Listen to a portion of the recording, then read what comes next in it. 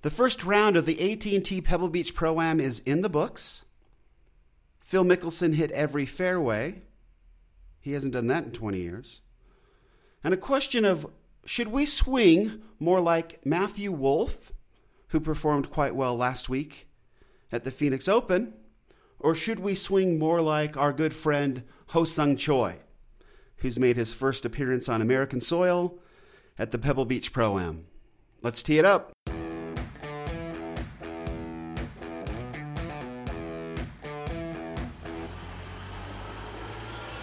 Welcome to Data Access Golf, your home for rapid golf improvement. And now, from the thin air of the Rocky Mountains, next on the number one tee, your host, Aaron Stewart. Hello, everyone. Welcome to another episode of Data Access Golf, the podcast. Is that dramatic enough? Anyway, it's great to have the first round of the AT&T Pebble Beach in the books. We've got a couple players up at the top that we've talked about previously. Brian Gay is known to be a very short player, but playing very well. And then Scott Langley, good player. He's been coming up and doing really well through the ranks, playing some good golf. So just looking at their scores really briefly, they both shot 64s at the Monterey Peninsula Country Club, the Shore course, which is gorgeous, great course. Shorter, obviously. The Tour pros are having an easier time of it. It's also interesting to see that they've taken all the big names and stuck them over on MPCC to make sure that they're available at Pebble Beach both Saturday and Sunday for those that make the cut. It's a 3-day cut this week. Anyway, so we've got all the big names over there. We had some really good scores over there. It's the shortest course. It tends to be the one that they score really well on.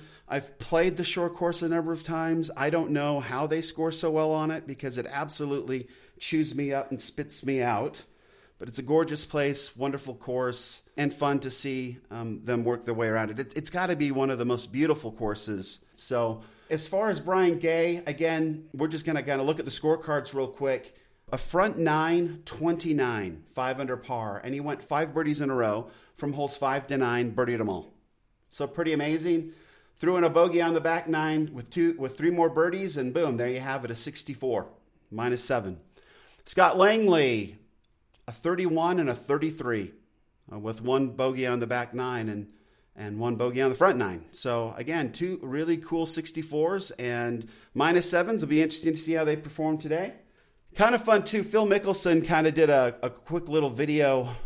I saw it on Instagram where he was saying that this was the first time ever in his career that he had hit every single fairway.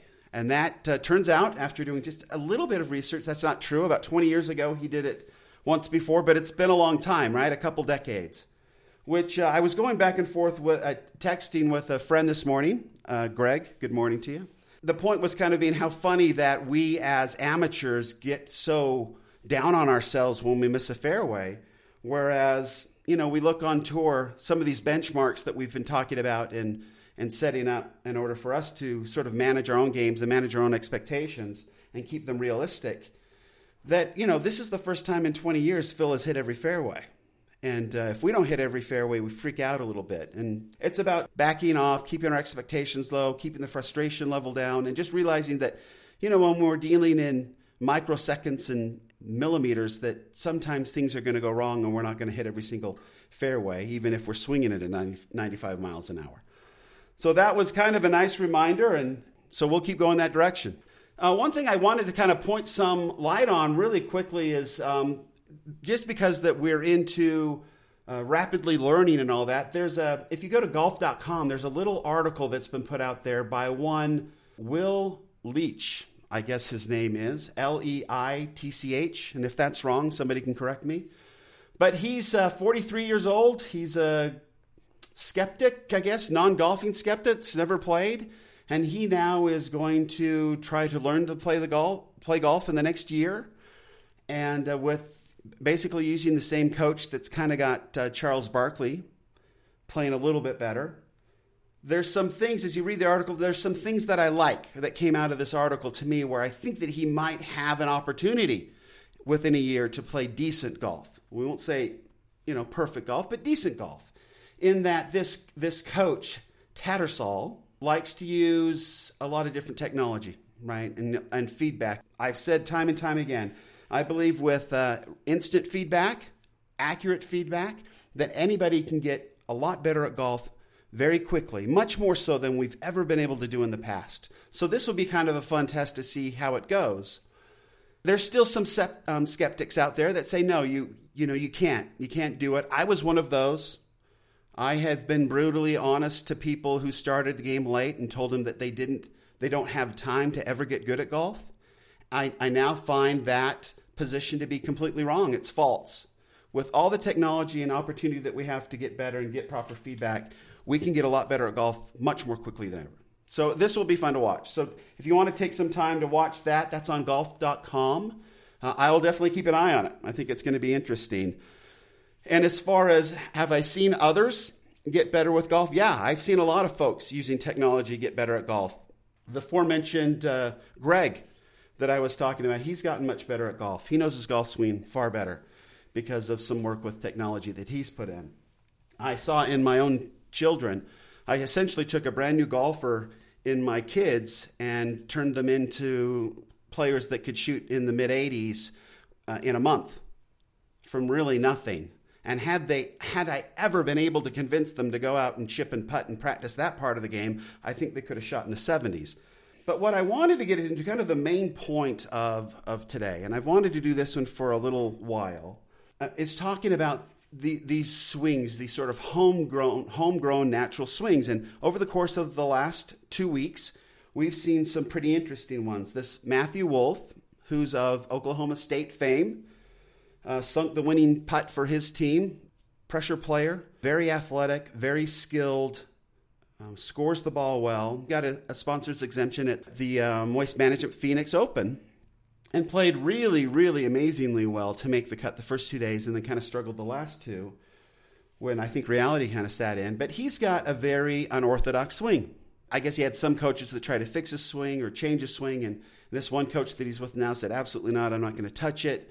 It's very well documented that when Dustin Johnson first went to Butch Harmon, bowed wrist at the top of his swing, Butch said, hey, yeah, I'm not touching that for fear that we'd never see you again, maybe on the PGA Tour. So there's definitely some folks out there that believe that you shouldn't touch a swing.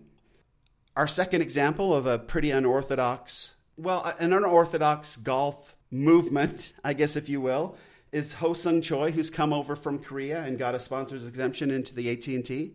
Kind of had a tough time yesterday, but then kind of brought it on and finished, I think, 1 over par, 72. But he got at 1.4 over par, so he had to work pretty hard to get that back. People have their fun with him on social media and things, not so much for his swing, but for his follow-through antics. And there was some interviews where he claims that he's trying to control the ball with his body as his body acting as a remote control for the ball, which I think we've all done at some points in our lives and realized that that doesn't work. But anyway, so the question then for the podcast was, which swing should we emulate? It's kind of a trick question because my knee jerk is always going to be neither. Figure out your own swing, and there's some ways we do that. And I've talked about Fred Shoemaker and how he has this process where you actually throw clubs and figure out your natural motion. You listen to your body and figure out your natural motion on how to propel an object down a fairway. If you really want to get into that and learn how to do that, then you should buy his book, Extraordinary Golf. It's got it all in there on how to do it and how to figure it out. I found that to be wonderfully helpful in figuring out how your body moves. The beauty of that club throwing practice is that at any time our bodies are going to change. And as we get older, they're going to change. But there's something inside of us that knows the best way for us to move at any particular time in our lives. And that's just innate. That's just built in. It's the same innate knowledge that we have when we walk and when we breathe and when we hear a noise and turn around quickly. All of this stuff that we don't think about but just happens automatically, that's what creates this opportunity for us to figure out how we can most efficiently move. And it works for the golf swing as well. So this club throwing motion, this idea of propelling something instead of hitting something is what puts us into a place where we can actually have beautiful golf swings very, very quickly. And Fred Shoemaker is masterful at teaching that principle. I love it. And then once you get that movement down, now we can get into the nitty-gritty of swing plane and impact and all that. And that's where the technology comes in, and the feedback and all that can make us really, really good. Comparing the Matthew Wolff swing and the Ho-Sung Choi swing, just on the fundamentals, it's Ho-Sung Choi's. It's not even close. Fundamentally, his is pretty close. He takes the club a little outside. Matthew Wolff takes it way outside, gets it super high at the top, has to really drop it down. Again, it's a very extreme two-plane move, and then brings it way from the inside. And anyway, he's got this huge trigger where he opens up his whole body and goes into it. And I mean, it's quite a dramatic move. One that, boy, nobody would ever teach. Definitely homegrown, dug out of the dirt, whatever you want to say. Somebody on Instagram, and I don't remember who it was, put up, Matthew Wolff's swing is, and then it left a blank. So a bunch of us, filled out stuff as you do.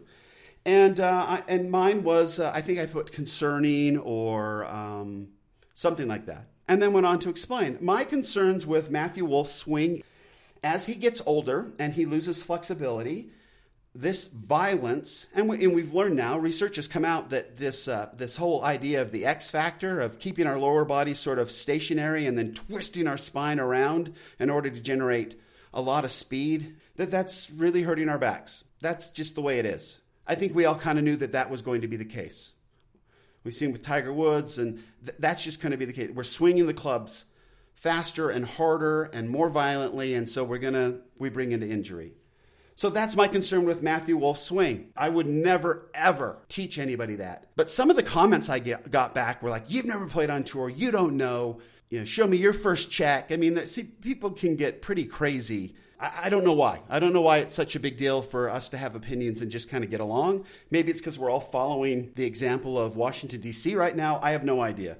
But that's just it. That's just my concern. And I believe in simplicity. So you take out every crazy, ridiculous move that doesn't make sense to make your swing as simple as possible. Now for a touring pro and these guys that are going out and doing it and that have all the technology and all the coaching and can practice 8 hours a day, hey, do whatever you want. Okay, I'm just talking about the amateur ranks. We don't have that opportunity, so we want to simplify our swings as much as possible. And Matthew Wolff's swing is not simple. It's a very complex series of unorthodox moves that work out because he is so brilliantly athletic and his timing is impeccable where he can make it work. Folks, we're not Matthew Wolff, so don't go off and trying to emulate his swing or copy it. You've got your own swing. And you can figure that out and how your body works by this club throwing practice, this motion, and figuring out how you propel a club. I'm guaranteeing you that if we took Matthew Wolff and said, hey, Matthew, throw this club down the fairway and recorded that, it wouldn't look anything like his swing. He's created this, it works for him and all that, but that's not his natural move. No way. Ho-Sung Choi's pretty close. His theatrics happen after the ball's gone. And he's got that, leg kick that he came out and said he developed that leg kick to give him an extra 20 yards off the tee. And if he picked up an extra 20 yards off the tee with the leg kick, good for him. I might try it. An extra 20 yards for a leg kick? Give me that all day. And then all the theatrics after that, I think he's going to get hurt. But that's always my concern. After losing a year of golf to an injury, I think that I'm just a little paranoid. I guess my final point would be, so for us amateurs, when we get this feedback and we have the opportunity to get better, we should take it. We should simplify our golf swings. We should figure out how our bodies move. And that will help us improve to be better golfers much more quickly than ever before. Because with better data, always comes better golf. Thanks. Thanks for listening to Data Access Golf with Aaron Stewart. Check us out online at dataaccessgolf.com, and we'll see you on the next episode.